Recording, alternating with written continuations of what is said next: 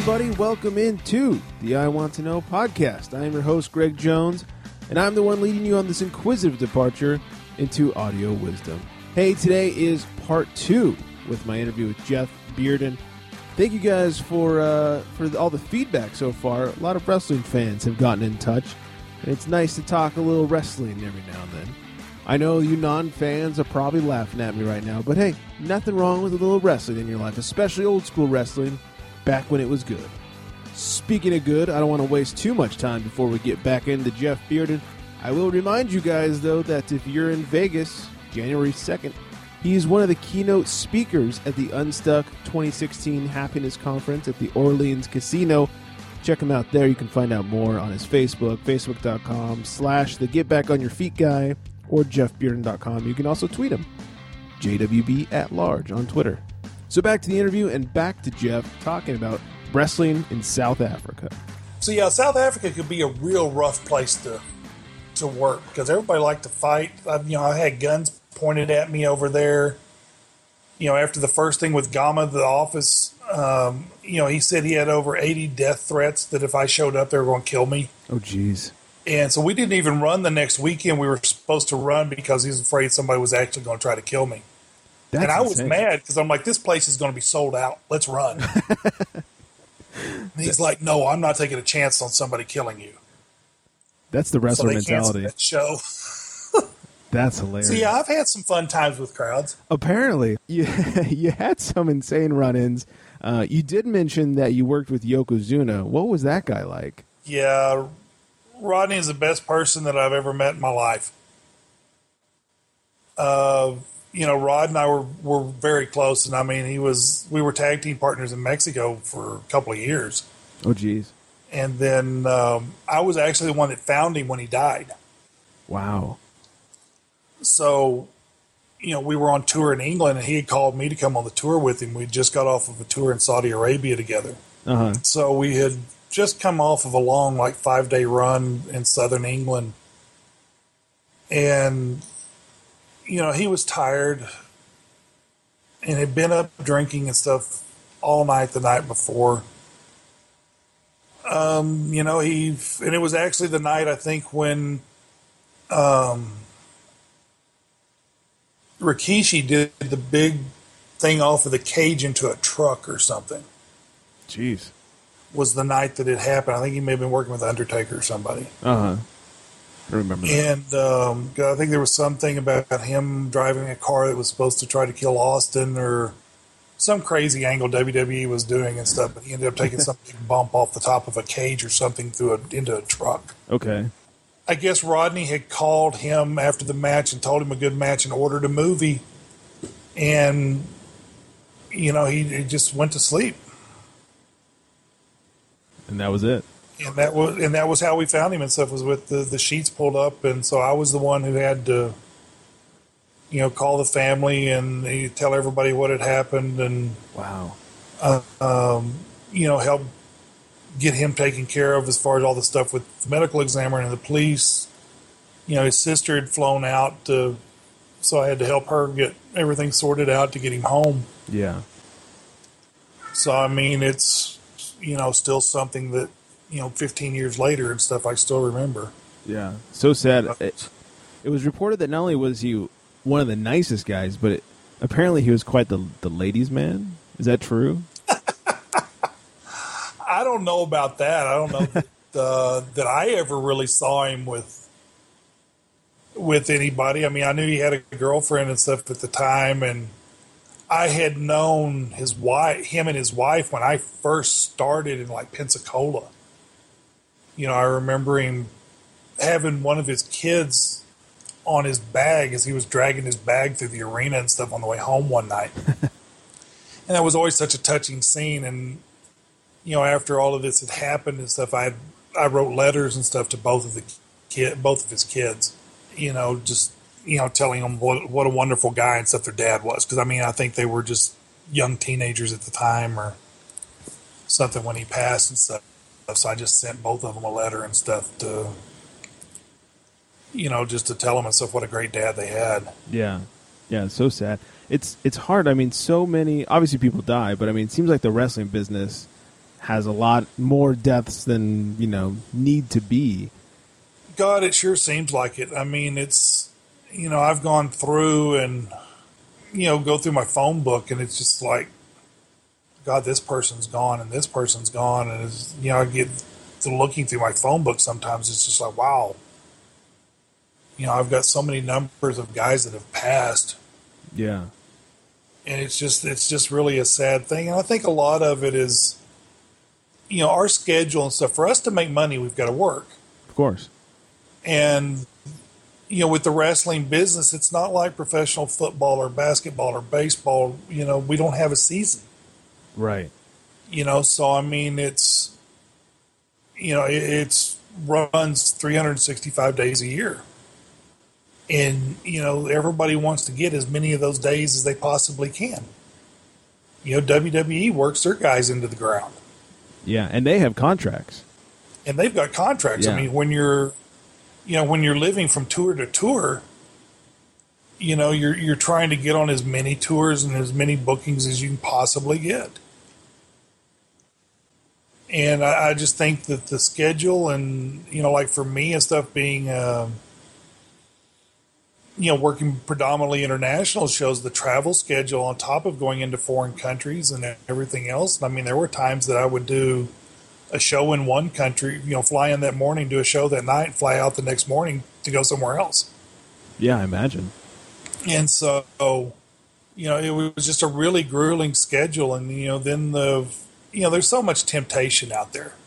Oh, of course. Which makes it really hard. And I mean, the alcohol and the drugs and, guys are taking painkillers to get through matches and muscle relaxers at night to relax and sleeping pills. And then the cocaine comes in so they can party more, and the steroids and, so much of that stuff is out there. And I mean, the mentality starts coming if a little bit does this for me, how much more, if I do more, it'll do even more. Yeah. And, that's not necessarily the case, but, and it just turns into addiction. And I think that's where a lot of this, a lot of it happens. I think a lot of guys get depressed from, especially when they were on top and they were the big headliners and stuff, to where now they're kind of looked at as, a legend, but they're not really at where they were 15 years ago. Right. Did you ever get into any of that sort of stuff? I did. When I first got into wrestling, it was, I got into alcohol because, everybody was drinking, and that was kind of the way that you fit in was, the more you could drink, the more you fit in with that crowd. Sure. It wasn't uncommon stuff to pick up a case of beer and stuff when I was traveling with Dick. Right. So I mean, I developed a little bit of an alcohol problem and stopped. And then a few years later, when I was living in South Africa, and it wasn't because of wrestling, but, I had gotten involved with cocaine for a couple of years and stuff and quit that. So that's, two aspects that I always touch base with when I'm, at schools talking to kids. Yeah. I've always been very, very honest and stuff on, anything I talk to and stuff about the fact that, I had addiction problems in life. I've got down and depressed at one point when I first started wrestling, being sore and alone, and everybody, having problems with the wife and missing my kids and everything else, that, I had a night that I was very suicidal and almost committed suicide. So those are things that I always touch base with kids and stuff on. Yeah. How, you're retired now. How is your body after all those years of bumping? Beat the hell. Thankfully I'm not some guy like a Rey Mysterio or a Chris Jericho or some of those guys and stuff that had to bump their asses off for a living. Yeah. Shawn Michaels. Yeah, Shawn. Thankfully, instead of being as big as I was, I didn't have to take some of the bumps and stuff that those guys took. Yeah.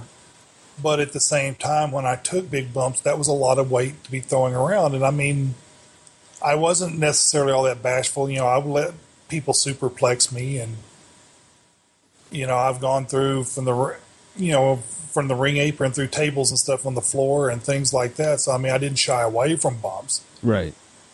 I've had I think I've had 6 or 7 surgeries in the last 3 years. I had my neck is completely reconstructed, so that's why I was saying earlier, that I can't swear that I'm 7 foot today because I'm fused from my C4 to T1. Wow. In my neck, so it's been completely restructured and it's completely torn up. Yeah. And that wasn't necessarily from the wrestling. I got hurt in a work-related incident, but, how weak was it going into that situation? Right, just made it worse. From all the chair shots, because I took a lot of chair shots and stuff over the years and stuff, too, because that was, the best way to bring down a big guy. Oh, of course. Forearms and chops and punches weren't necessarily going to do it, but if I whack him with a chair 2 or 3 times, he'll go down. So, I went through a lot of those, and, I just had a knee replacement done about 9 months ago, and, I've had like 11 knee surgeries in my life, and I had a rotator cuff done about 3 years ago. So, I mean, it's, I've definitely had my wear and tear on my body and stuff. It's not going to be like your average person that's never done it. Right. Played sports and stuff. I definitely wake up in the mornings and I feel it. I always tell doctors and stuff I usually start. My average day, I start off at about a 5 or 6 on the pain scale. And I'll have to get the other knee done eventually and possibly a hip. So when you were taking those chair shots, I mean, you were taking them straight to the head. There was no putting the hands up. No. I took unprotected shots, which... looking at it now, it's probably stupid of me, but, it was just the way it was and stuff back then. We wanted it all to look real, and I came in old school. Yeah, it was part of protecting the business. Yeah, I mean, you didn't, you trusted the guy that was hitting you with the chair, knew what he was doing. Right. And, I mean, I got knocked out a couple of, Scott Hall knocked me out one night with a plastic chair. Oh, jeez. So, I took some big shots with chairs and things like that, so... Had a few concussions and stuff because of, those. And, doing the cowboy gimmick, I worked a lot of bull rope matches at one time. And, so getting hit with that bell. Yeah, that'll knock you around. That jars you pretty good. I bet. Did you ever, at that time, we're talking about a lot about protecting the business. Did you ever get any fights outside of the ring in protection of the business? Not really. I mean, I think, my size and stuff was always a deterrent from that. Sure. You always hear about the little guy that goes into the bar and I'm going to whoop the biggest guy's ass in the bar. But that was usually capped off at about 6'4" or 6'5". I wasn't really the one that they were looking for when they said that. They weren't planning on me being. Right. So, I mean, usually that was reserved for guys that were 6'4", 6'5", and big. Yeah. You had that height advantage. Looking for giants and stuff probably wasn't what they had in mind when they said that. No. You take the night off at that point. Yeah, it's like, I'll think about this and we'll try it another night. Yeah. People think wrestling, Americans think wrestling is wrestling, and it's what you see in WWE and TNA and whoever else.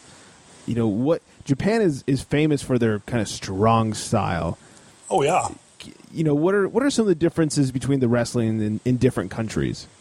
With the American style wrestling, we're trained to land flat.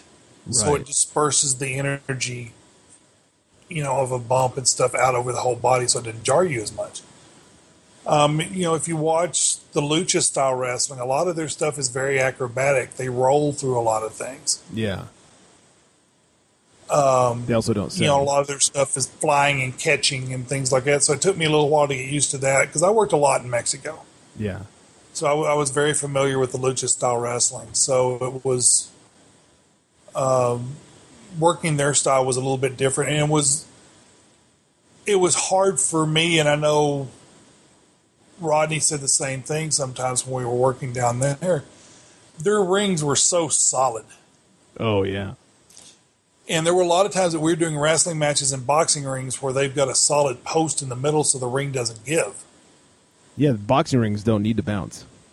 Yeah, so, I mean, we're working in these kind of rings and stuff, and, I mean, Rod always used to do that big leg drop of his. Right.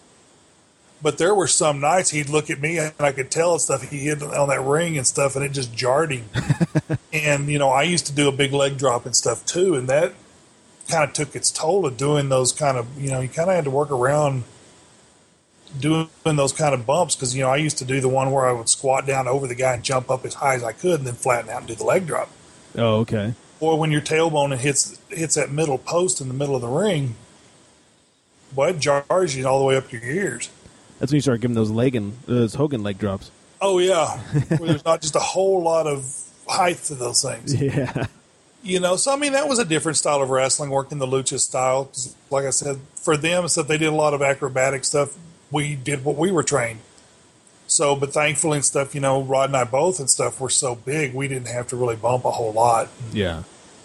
They would always throw us together or something, so we'd bump off each other so we could kind of roll into those. So what was your favorite country to wrestle in? South Africa. Because the style, because the crowd, or? I love the crowd. The crowd over there and stuff was such a... South Africa, I really love the country itself. I mean, I lived there. I toured over there 2 or 3 times a year for 3 years, and I lived there for 5.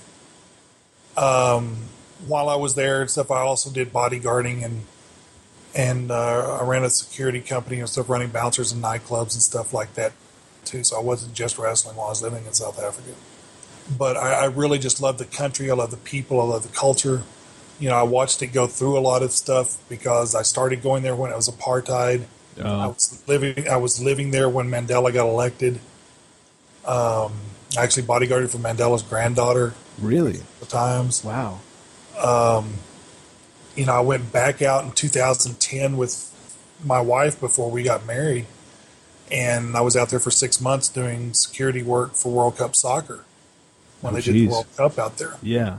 So, and I worked with a lot of celebrities and stuff on the bodyguarding, Tina Turner, Elton John, people like that. And so, but I really just love South Africa. I mean, it was always my home away from home, and I always looked forward to when I would get booked to go out there.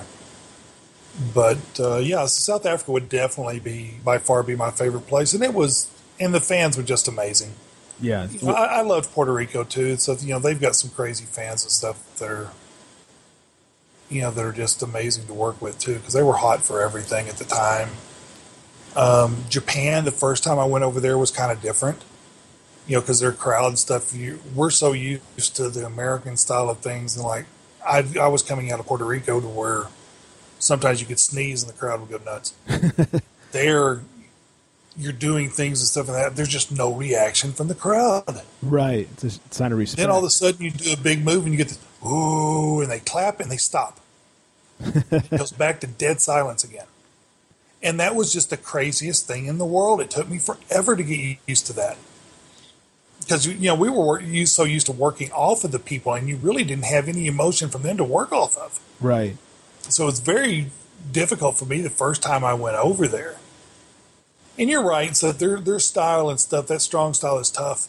Because everything is a lot more solid. Everything's laid in a lot more. People are losing eyeballs. Yeah. Vader. Yeah. Well, I worked with Stan, so I understand.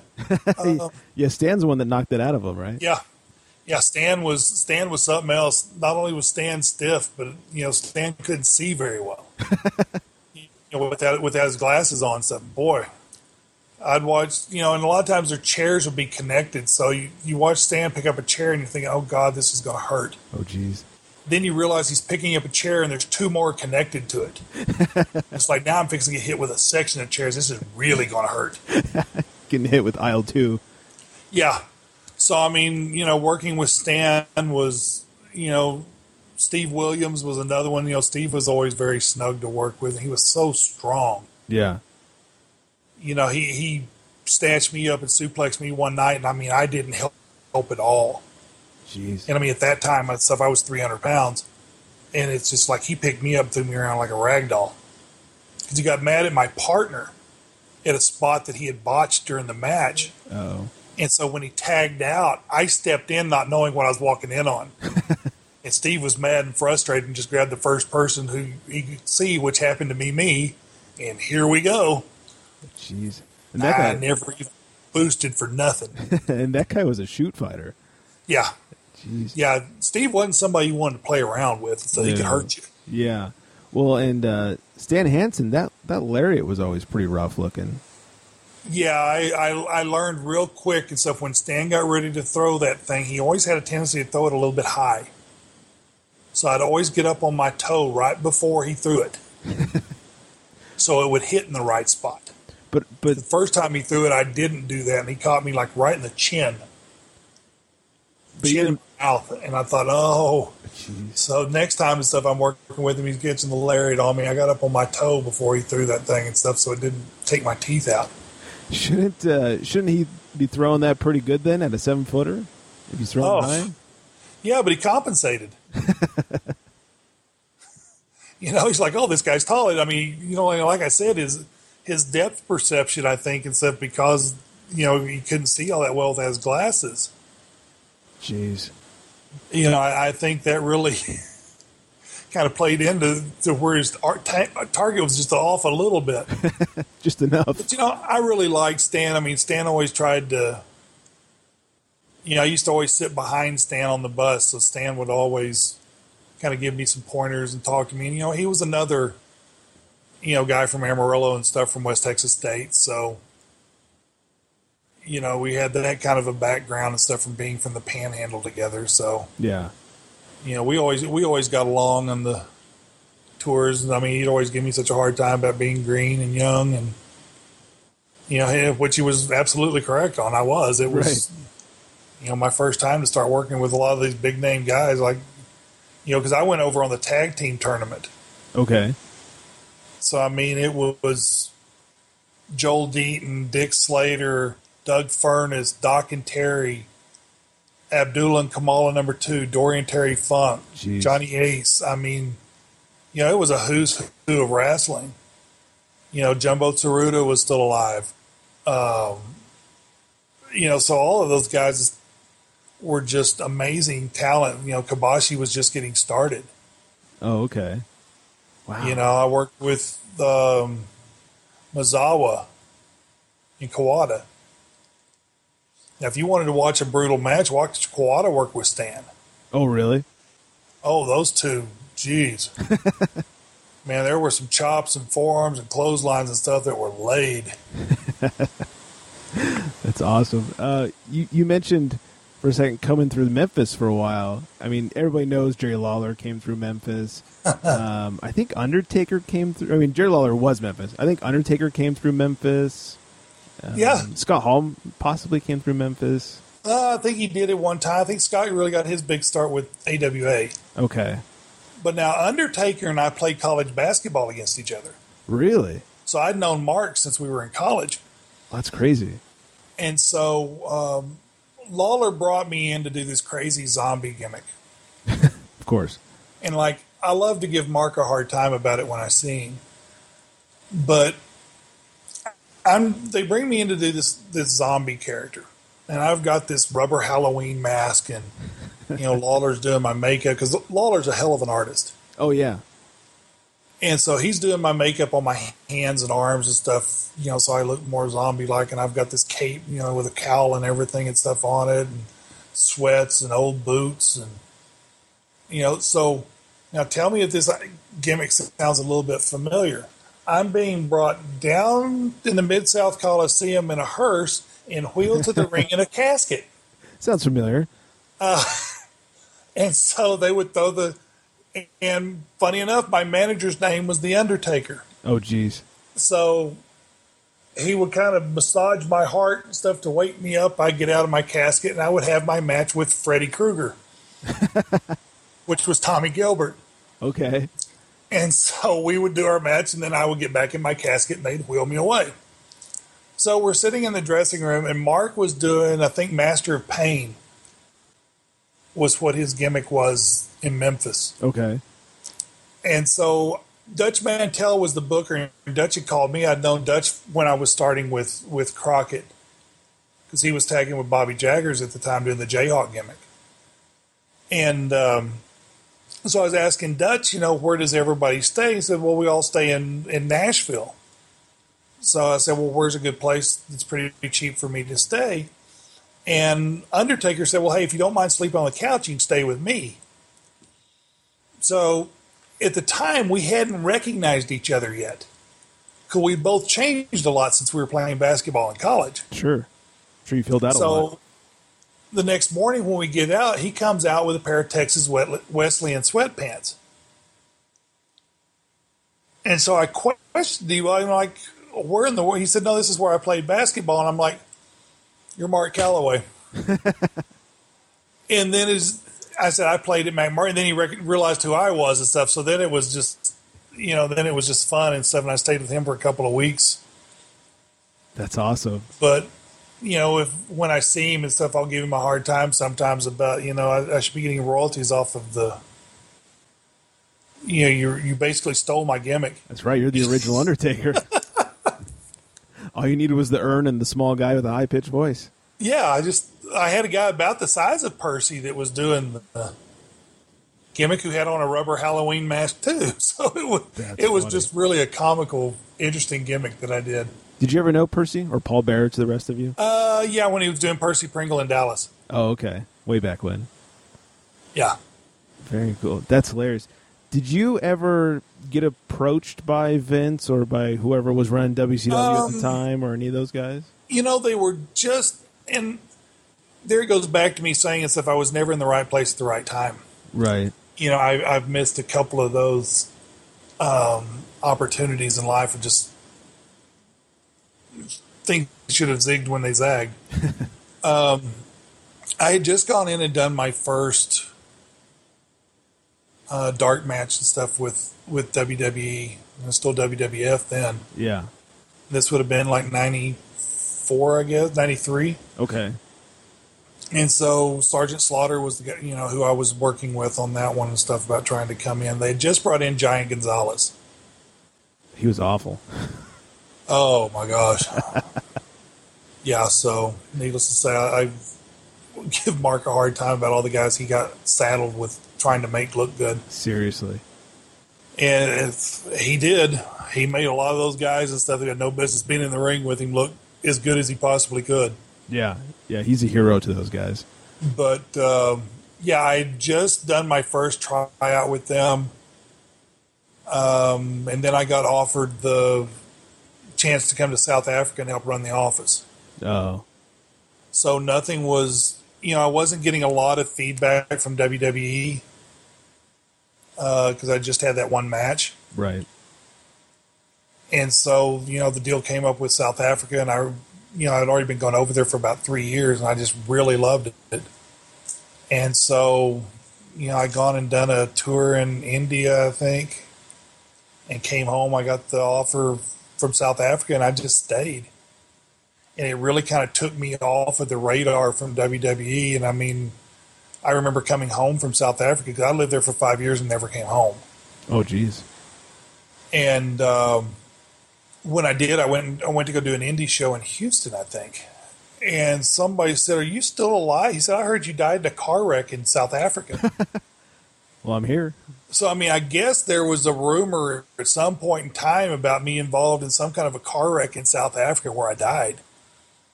And so I don't know if that took me off of the radar or...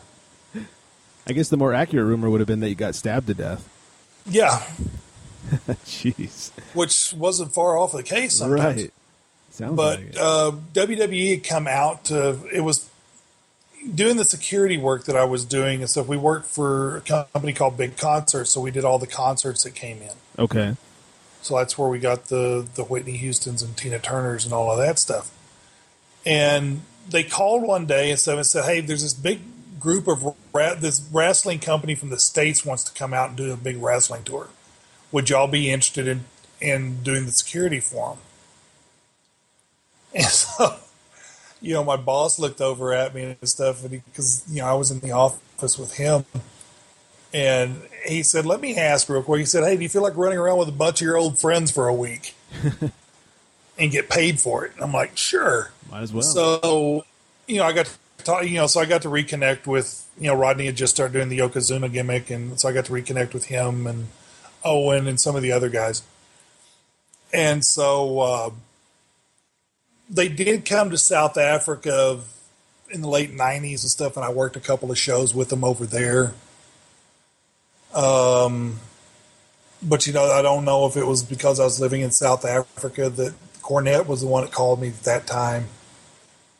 And I wasn't real happy with the way they treated me.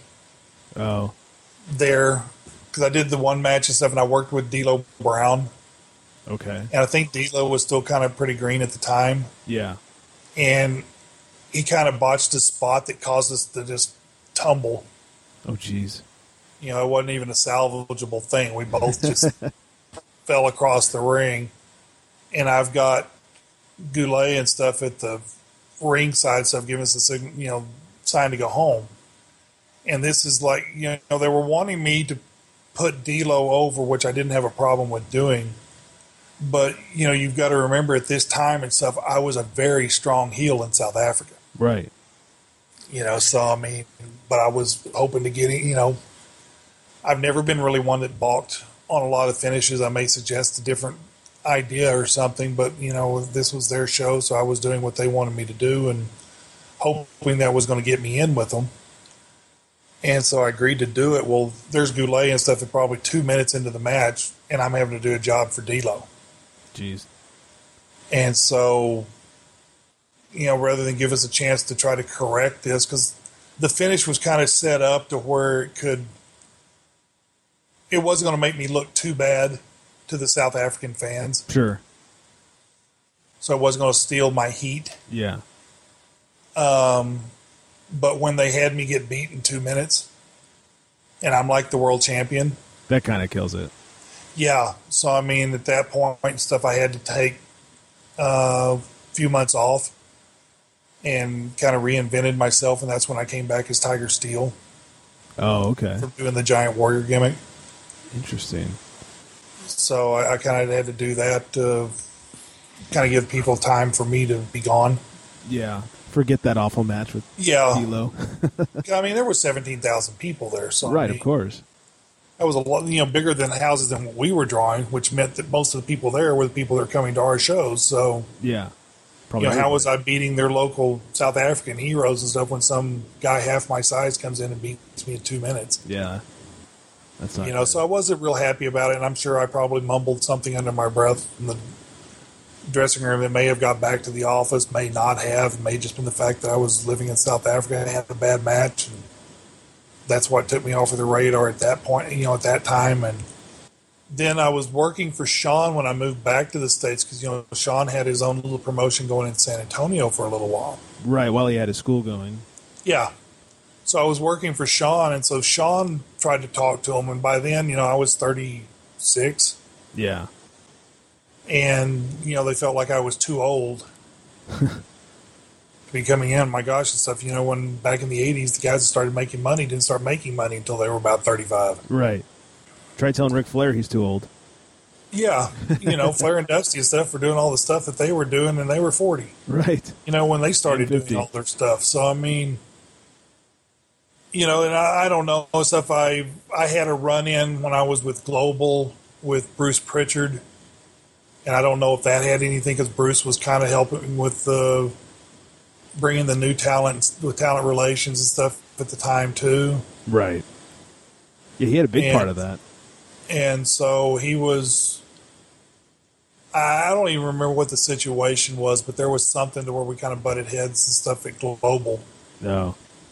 When Eddie Gilbert was the booker, and I think Bruce was just helping him with stuff. I think he'd stopped doing the Brother Love gimmick and was doing some other crazy thing, the Expert or something like that with Gilbert and stuff on that one. And I don't remember exactly what it was, but I remember we kind of butted heads a little bit, but I didn't think it was anything major. So I don't know if it was just a situation of me just never being in the right time, right place, the right time. Yeah. I enjoyed my overseas stuff, so I can't really, always tell people and stuff. I don't regret. There's some things in my life I wished I hadn't have done. Sure. But at the same time, I don't regret anything because it's got me to where I am today. Yeah. Did you have a favorite opponent? Always loved working with Abdullah. Yeah, just easy to work with. Abby he was always just so much fun, and it was, always such a pleasure to work with Abby, and I got to work with him in Japan some as well as Puerto Rico.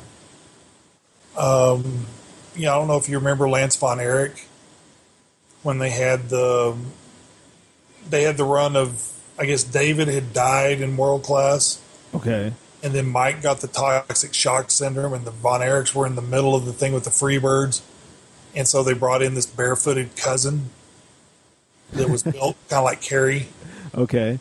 And so Lance somehow ended up in South Africa and was married to a girl over there. And so Lance and I worked on a couple of big shows together and stuff. And I always enjoyed working with Lance. We had some good matches. I worked with Mike Fox in Dallas, on the indie scene when they had the PCW group that was run out of Dallas back in like 2006 or 7. Okay. And I would have loved to have been able to have Mike in other places when I was younger. Yeah. In places to where we would have had better exposure and things, because for some reason he and I just had amazing chemistry. Nice. And our matches and stuff just flowed so easy, and we got so much heat from, the crowd was always into everything that we did, and the chemistry was just amazing. When did you actually retire? When did you finally retire? About 3 years ago. Okay. And was it like a big retirement match? Did you have your final last? Oh, no? No, really. I was going over doing some stuff in. I had gone for the Tiger Steel gimmick. I was doing Colossus. I was doing a Gladiator gimmick in Dallas. Uh-huh. And Mexico contacted me that they were doing a Legends tour. Okay. So they wanted me to come back as Giant Warrior to work with Connect. Well, of course, I didn't have any stuff left from the Giant Warrior days. Oh, yeah. So I kind of put everything together, kind of blended Tiger Steel and Giant Warrior together and made that work. I started doing Giant Warrior toward the end of the last couple of years because people wanted me coming in doing the Legend stuff in Mexico. And, when I gone to South Africa to do the bodyguarding work, I was wrestling out there. And, of course, that's what everybody knew me as. Yeah. So, I had done the Giant Warrior thing, and then I was working in Belgium a little bit. And I think my last match was actually in Germany, which I always enjoyed working in Germany. Mm-hmm. It was it was a different type of environment, but I enjoyed working on the German scene. So was it an injury that caused the retirement? Yeah. Oh. Yeah, I gotten hurt. Actually bouncing in a club and stuff, I gotten hurt. And I just wasn't able to go. And then I had the neck reconstruction, and they told me, anything physical and stuff is out of the way. It can't be done. If you bounce in a club and somebody grabs your head wrong, it could paralyze me. Oh, geez.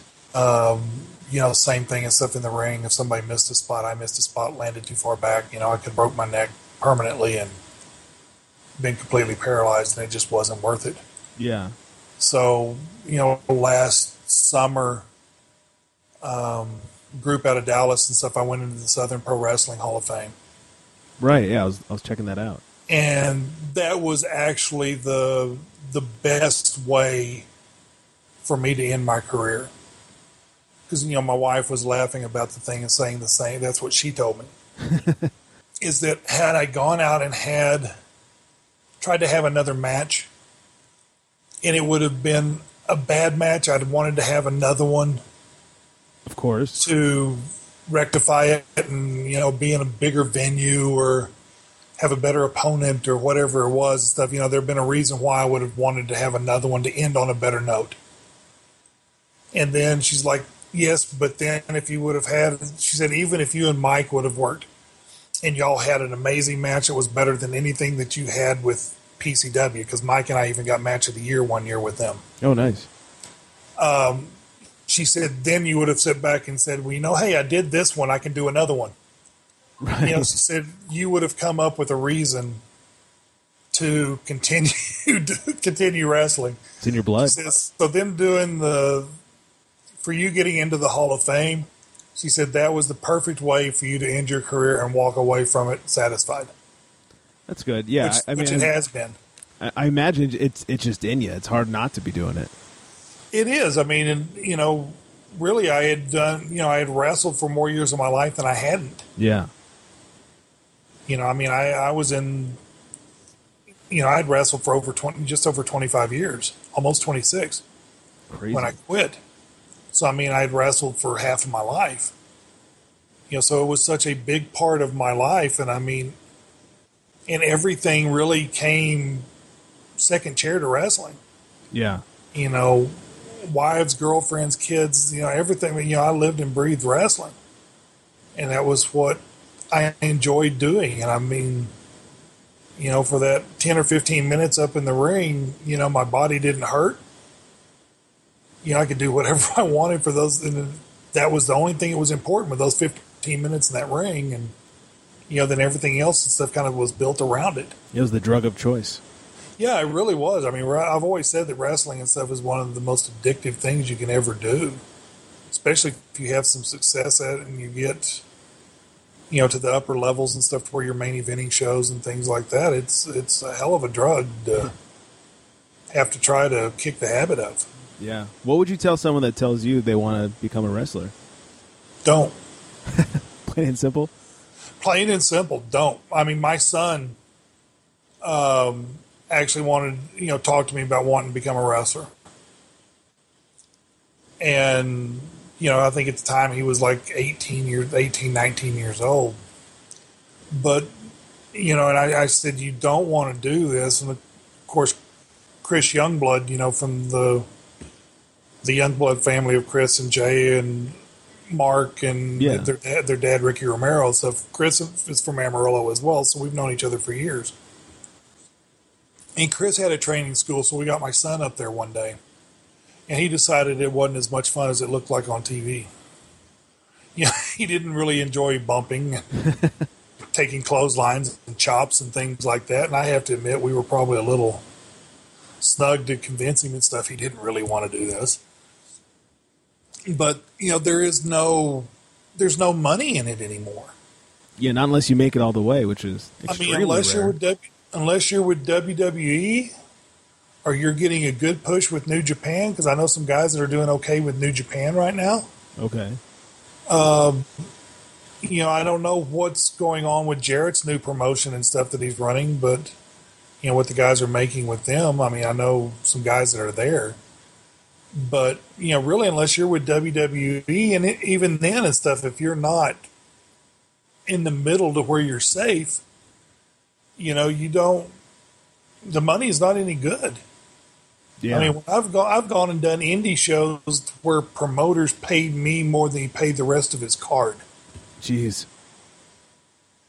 And I never felt like I was that expensive of a guy. I mean, I never worked for cheap, but I mean, I never was gouging anybody.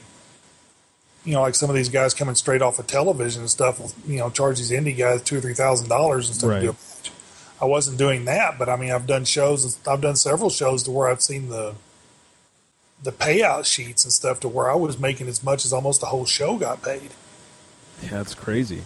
And there's just no money in it. I mean, when you've got guys that'll go out there and wrestle for $5, $10, $20, wrestle for free, how do you, it's not a profession at that point and stuff. It's a hobby. Right. They devalue everyone else's job by doing that. And yeah, I mean, when you've got all those guys that think guys like me can't go in and make a living. Right. Have you, because I think Jarrett's new promotion is out of Vegas, right? I think he goes out, and I think he comes out here to do his TV tapings. Right, I don't know what he's doing with his TV yet. Has he? Do you know him? Like, have you guys talked at all about doing something? Yeah, I know Jeff from Memphis and from Puerto Rico. And has he brought you in to consult or do anything with that? No. I haven't talked to Jeff in years since there was some little offshoot Superstars of Wrestling or something like that back in the early 2000s. Yeah.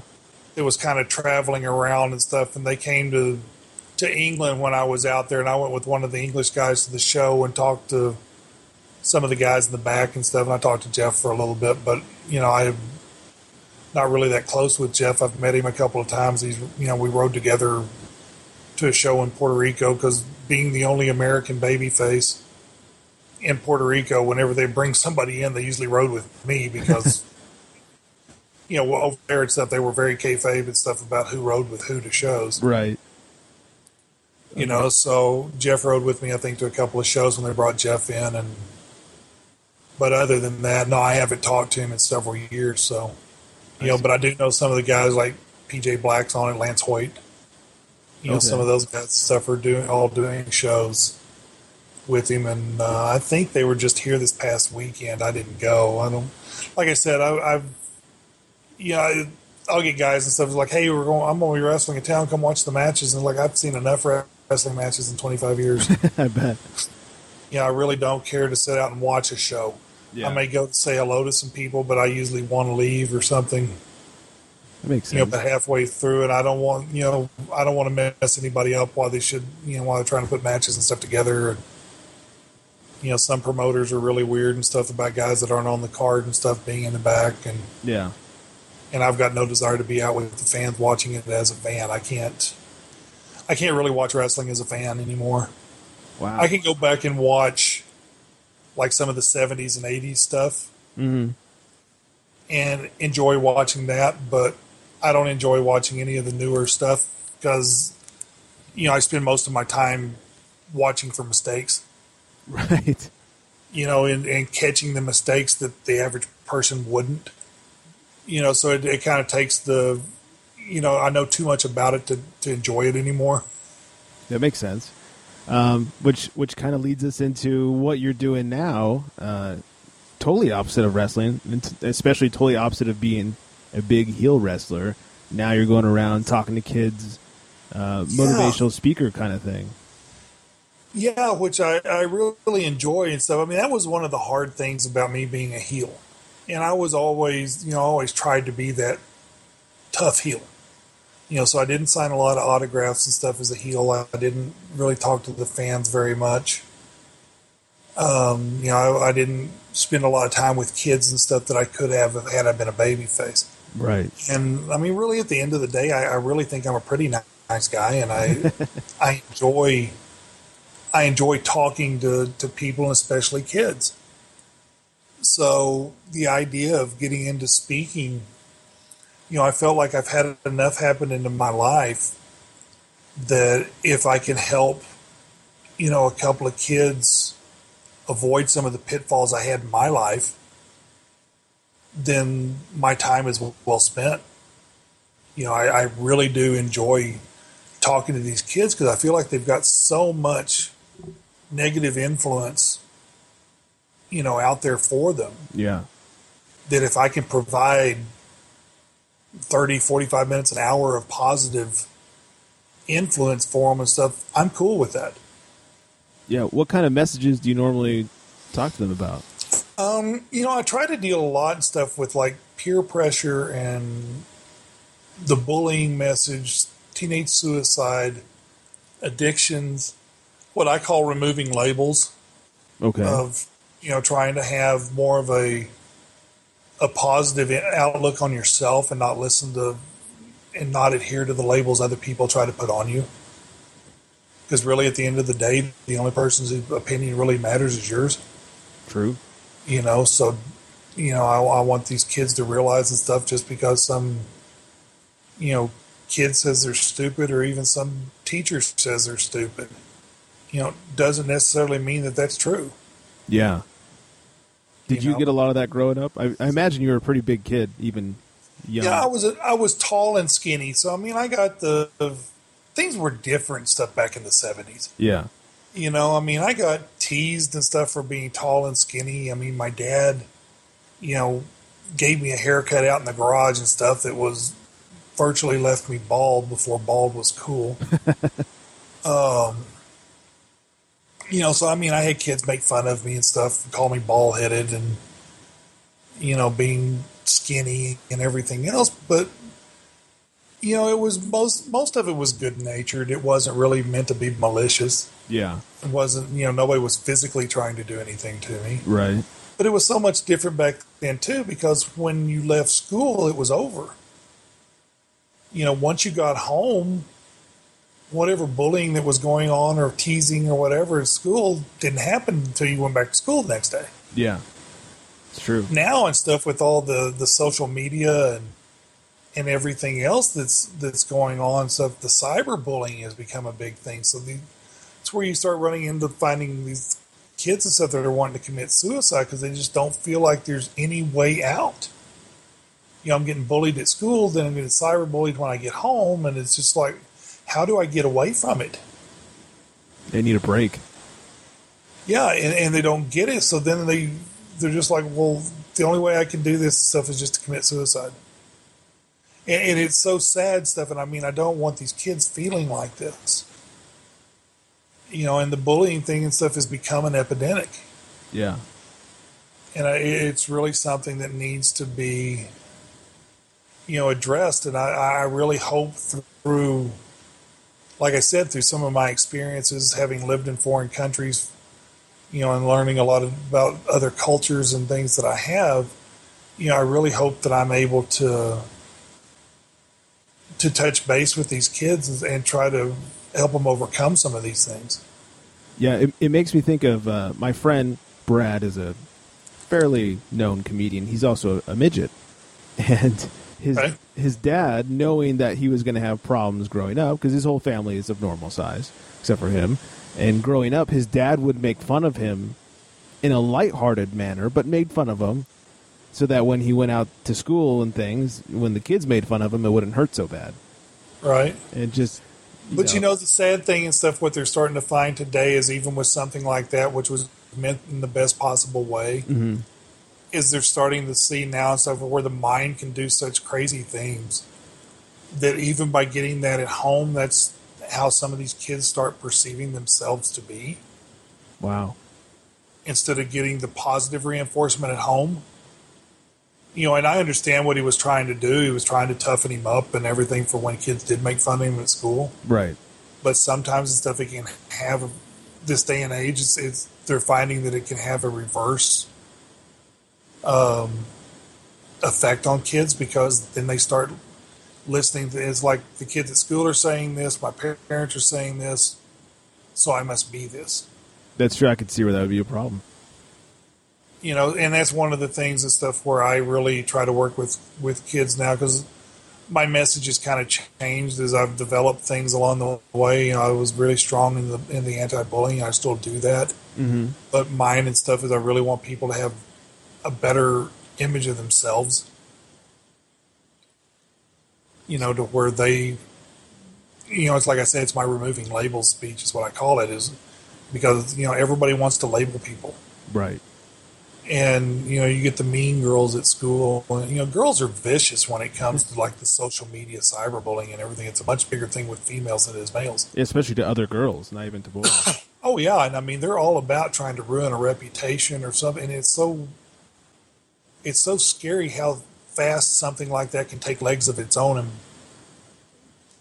with people.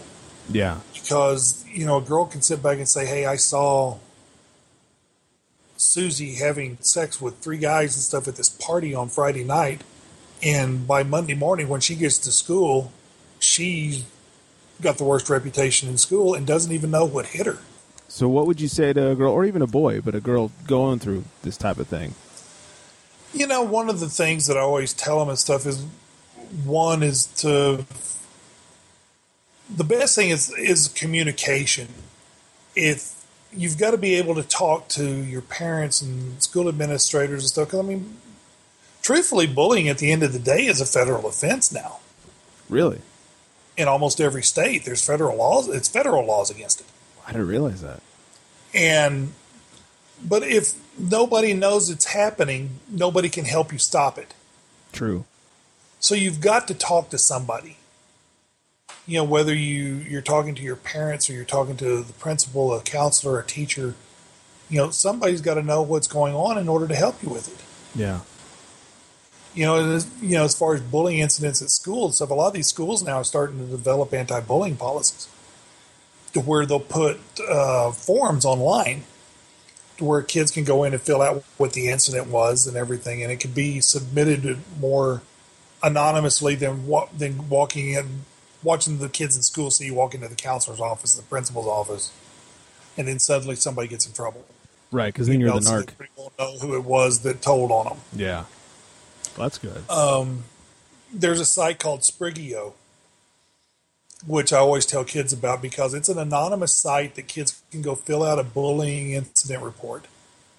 And then the site will email the principal of the school. Oh, wow.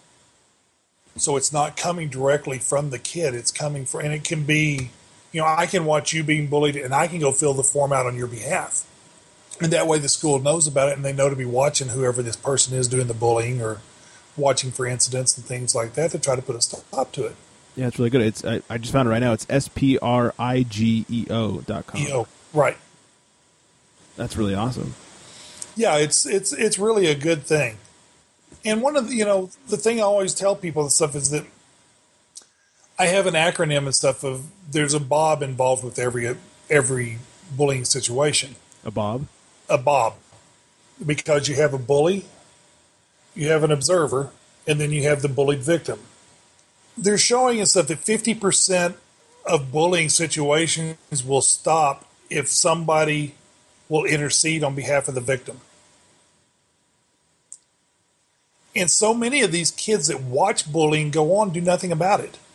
Right. They get their phones out and they'll video it stuff, hoping to get the next viral video. Yeah, we see a lot of kid fights on YouTube. Yeah, and so why instead of taking a video of this thing, are you not stepping in and saying, hey, this isn't right, stop? Yeah. Because most bullies, like I said, 50% now they're showing will stop if somebody from the outside intercedes. That doesn't take much at all. Just hey, what are you doing? It takes one person to step in. And I know it's tough because a lot of kids are afraid that if I step in on behalf of this victim, I'm going to be the next victim. Right. And you won't be cool. And you won't be cool. And that's, part of what I talk about and stuff in my labeling speech is that kids are wanting so bad to fit in. Everybody wants to belong. They want to be one of the cool kids. They want to fit into the school. Right. And, so they allow things to happen around them that they wouldn't normally do, but because of the peer pressure of everybody else letting it happen, they don't step up and do anything. So peer pressure is a tough thing. And it's not something that just ends with school. Peer pressure happens throughout your life at times if you really think about it. Oh, for sure. That's how I got involved with cocaine and stuff when I was in South Africa. It wasn't because of the wrestling or anything else and stuff. It was because the guys that I was bouncing with were all doing it. And I had just moved to South Africa and was wanting to fit into my new home.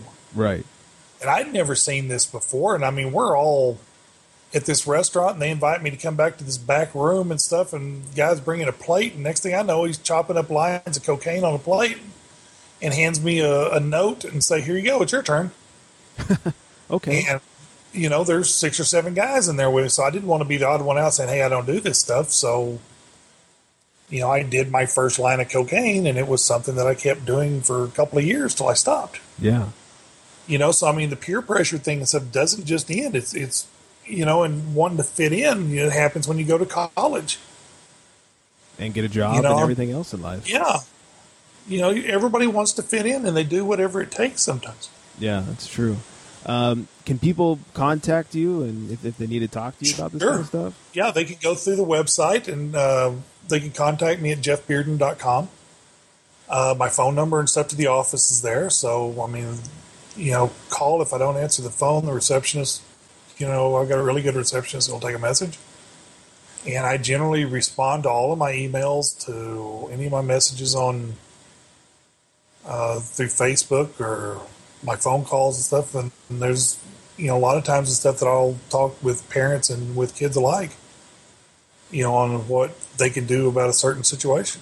Yeah, and that's jeffbearden.com, also at JWB@large on Twitter and Facebook. It's the Get Back on Your Feet guy. That's how you contact him. It's a really nice thing you're doing, especially taking phone calls from people. Yeah, because, I really want to be able to help with these situations. And a lot of times, when I go and do, a news show or something, or, I've been on several different television shows talking about the bullying issues. Right. And, these people are like, oh, well, my kid's going through that at school. What can I do? And it's like, well, call me and we'll talk about the different things you can do. I feel like it's my way of giving back to life. I've had a lot of situations, and I mean, truthfully, I probably shouldn't even be here, but I am. Just based on stabbings alone. Yeah, just based on stabbings and stuff. I had a ruptured appendix that I should have died of sepsis, but I didn't. I've had that. I was clinically dead at one point in my life and stuff for over a minute. Jeez. So I mean, it's just my way of giving back to life. Of trying to be there for other people and help them through, hard times. I mean, I'm now trying to put together workshops that I'm going to start doing for parents so they know a little bit more what's going on in their lives for, with the kids. Mm-hmm. I'm also working on some relationship stuff. I also do some relationship counselings and speeches on that as well. That's really nice work you're doing, and like I said before, it's jeffbearden.com, BEARDEN, at JWB@large, and then on Facebook, the Get Back on Your Feet guy. Jeff, thanks for hanging out and spending a really long time making this fanboy extremely happy. Oh, it's been fun. It's been a lot of fun for me, so thank you so much. I hope we can do it again someday. I would love to, and I'll be in Vegas, and we're going to have to hook up and hang out. Oh, sure, no problem. Love for you to meet my wife and everything. That'd be so much fun, so thank you very much. Yes, sir. So there you have it. That is my interview with Jeff Bearden. He is such a nice guy, a good guy, giving back to all the people that gave to him and many more. And like he said, if you guys need anything, look him up on the website, jeffbearden.com, BEARDEN, jeffbearden.com. You can also get him on Facebook as the Get Back on Your Feet guy, and on Twitter at JWB@large. Man, if you guys could have seen the look on my face throughout that interview as a wrestling fan from way back when, just a wee little lad.